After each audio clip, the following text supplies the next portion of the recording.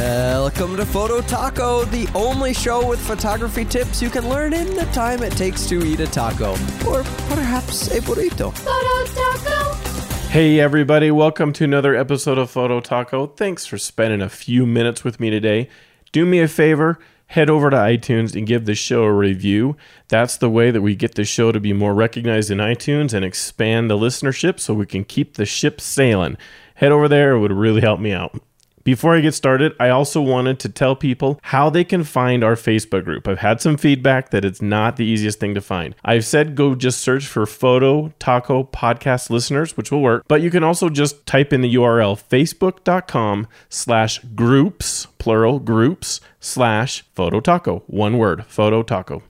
All right, hopefully you can find it and go ask to join. We'd love to have you out there. It's a great forum, lots of discussion happening there. It's very cool. My name is Jeff Harmon. I'm the hobbyist editor at improvephotography.com. And in this episode, I want to talk about Microsoft's Surface line of products. In early October 2015, Microsoft held an event called Windows 10 Devices. It was a press event similar to how Apple holds press events regularly through the year for their various products, software and hardware. And among other things, they announced updates to their Surface line of products, and they are impressive. Impressive enough from just the specs. I haven't had hands-on experience with any of the products, but they're impressive enough from the specs. And they're getting enough attention, I thought it would be worth having a Photo Taco episode just to make people kind of aware of what's going on there. Now, I know lots of you are Mac users, and that's great. Love the Mac users. I'm using a MacBook Pro as well, and I'm really enjoying the battery life and the performance out of it. It's great. This is an alternative, and there's some people who prefer Windows. So here's an episode talking about some Windows hardware.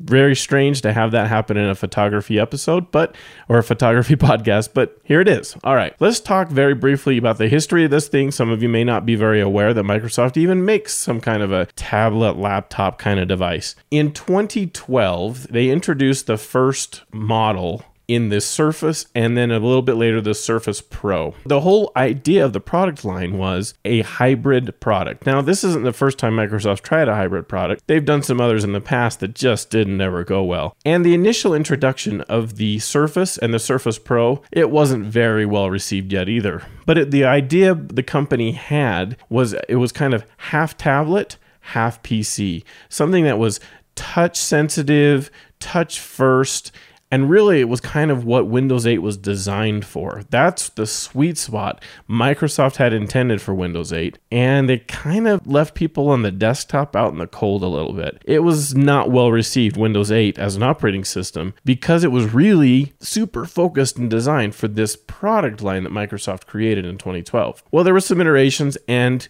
they really still didn't get a lot of adoption or attention until the Surface Pro 3 was released. So the third iteration made huge progress. And in 2014, they released a device, that Surface Pro 3, that was pretty impressive. So let me run through some specs real quick on that to make you kind of aware of what's in there. Made of a magnesium alloy body. Does that sound familiar to any of you Mac users? Choice of 4th generation Intel processors, Core i3, i5, and i7. So lots of room there for different performance needs. The graphics were built into the CPU, like a lot of products are. Even the MacBooks are using the Intel graphics now that are built into the CPU. So it was a choice of Intel HD 4200, 4400, or 5000 respectively, which the Mac also uses some of those. 4 gigabytes of RAM in the lower CPU models, 8 gigabytes in the higher CPU models. Anywhere from 64 gig to 512 gig of internal storage. It could be connected to 3 external displays through a mini display port. 3! I hate it how the Thunderbolt ports on the Mac can only connect to one non-Apple display where they can't daisy chain the Thunderbolt ports through. You can only connect it to one display, even though there may be 2 Thunderbolt ports. That drives me crazy. The Surface Pro 3 could do 3 displays. It could have one of those displays be an Intel wide-eye display, although I've never seen that work well. And if you had it connected to just one display, it supported a max resolution of 3840 by 2160. Which, if you're counting at home, that's 4K Ultra HD. it could support 4K video, 4K display, not 4K video, although I'm sure that would work fine too. One USB 3.0 port was on the device, had a micro SD card that could take up to 200 gigabytes of extra storage, and it offered 9 hours of web browsing. So if you used it as a tablet and were just using the browser on the tablet, you could get 9 hours of battery life. Okay, that's pretty cool. It's a pretty cool device. What about the cost? Well, $800 for the lower end, up to $1,949 for the upper end. So almost $2,000 for the upper model. That's a little pricey. That's a little expensive, although not too far off from a lot of the Apple offerings for the Mac. Okay, another interesting thing about the Surface Pro 3, the FAA and TSA consider it a tablet. Okay, what does that mean? Why does that matter? Well, what it means is you can use the Surface Pro 3 as a tablet, which there's not a different mode. It's just whether or not you're having a sit up on your desktop or it's in your lap. It could be used during takeoff and landing. It can also be left inside of a bag when going through the scanner at the airport. It doesn't have to be taken out and put into a separate bin like a laptop would have to. Or at least it's not supposed to. I think the TSA guys sometimes will still pull it out because it looks like a lot of electronics. But they're not supposed to. They're supposed to allow that device through. But how can they tell when they're looking at it?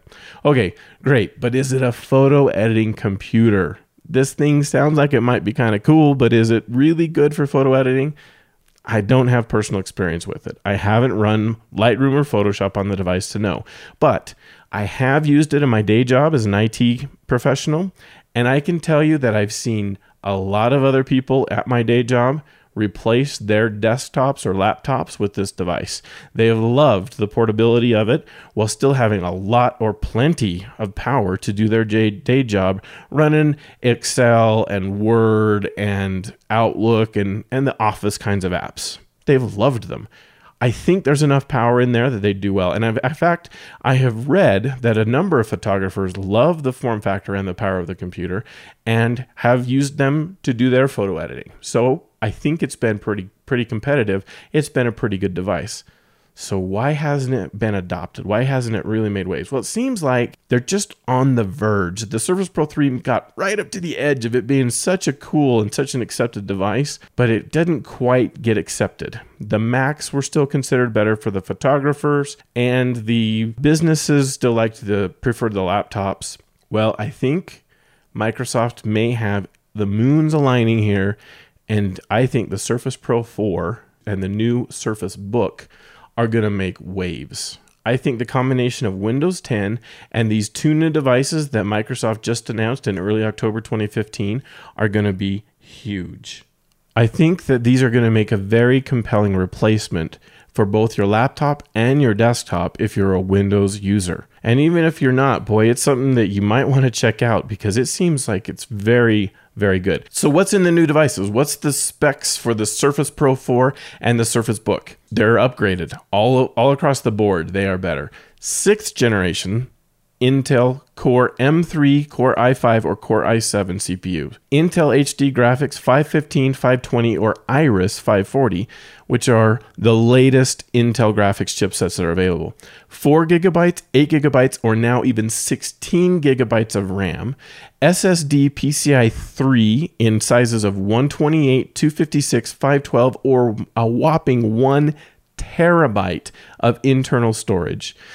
You can get a Surface Pen with it, very similar to what the iPad Pro offers there. There is a single USB 3.0 port, a mini display port, a micro SD card reader, UHS 1, which is a little disappointing in that they didn't do UHS 2 on that micro SD card reader. Up to 9 hours of browsing again, and the price, $899 to $21.99.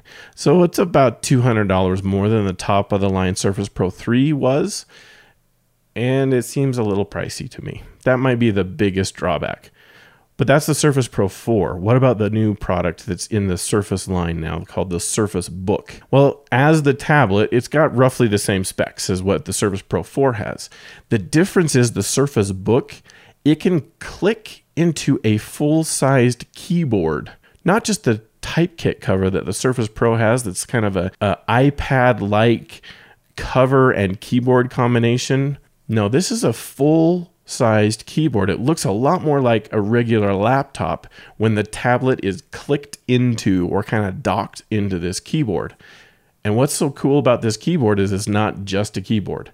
Inside it is a 1 gigabyte NVIDIA GeForce card, which means you get to use a dedicated, not integrated video card when it's clicked into the keyboard. That's a much more powerful thing. It also adds another USB 3.0 port, so now you'd have 2 of them, and a full-sized SD card reader, UHS 2-speed. So you're going to be able to get the very maximum SD card reading speed out of this that you can get today. Bottom line is, these devices are powerful computers. They should very much be up to the task of doing both digital photo and digital video editing, yet they can be effectively used as touch-based or pen-based tablets. How cool is that? It's like a 3-in-1 device, not just a 2-in-1 device. It can be a tablet, it can be a laptop, and you can come home and connect it to your monitor and make it a 4K display desktop machine. That sounds really cool. Biggest downside, again, is the price. The mid-level configured Surface Book that roughly matches the same class of computer as a 13-inch Retina MacBook Pro is about $300 more expensive than Apple's product. Is the Surface Book going to be worth it? I don't know yet. But boy, does it look interesting. And I thought I would just share with you what that means. My biggest hope, though, out of this whole thing, whether you like the Mac better or whether you like the PC better, Windows better, doesn't really matter. What we need is competition. We need Microsoft and Apple to be driving against one another. We need them to innovate and try to beat each other. That means we all will win. That means the Mac will get better because they have to. And that means Microsoft won't rest because they've got to keep moving against Apple. That's only a good thing for all of us. All right, I could talk geeky computer specs forever, but I think I'll end this episode here. I would love to hear what you all think about this over at the Photo Taco Podcast Listeners Facebook group. That's facebook.com/groups/Photo Taco, all one word, Photo Taco. Or follow the podcast on Twitter. Lots of stuff I put out there throughout the week. Lots of interesting things from the website too. So make sure you check out improvephotography.com for news, gear, and other photo tip articles. It is the best way to improve your photography.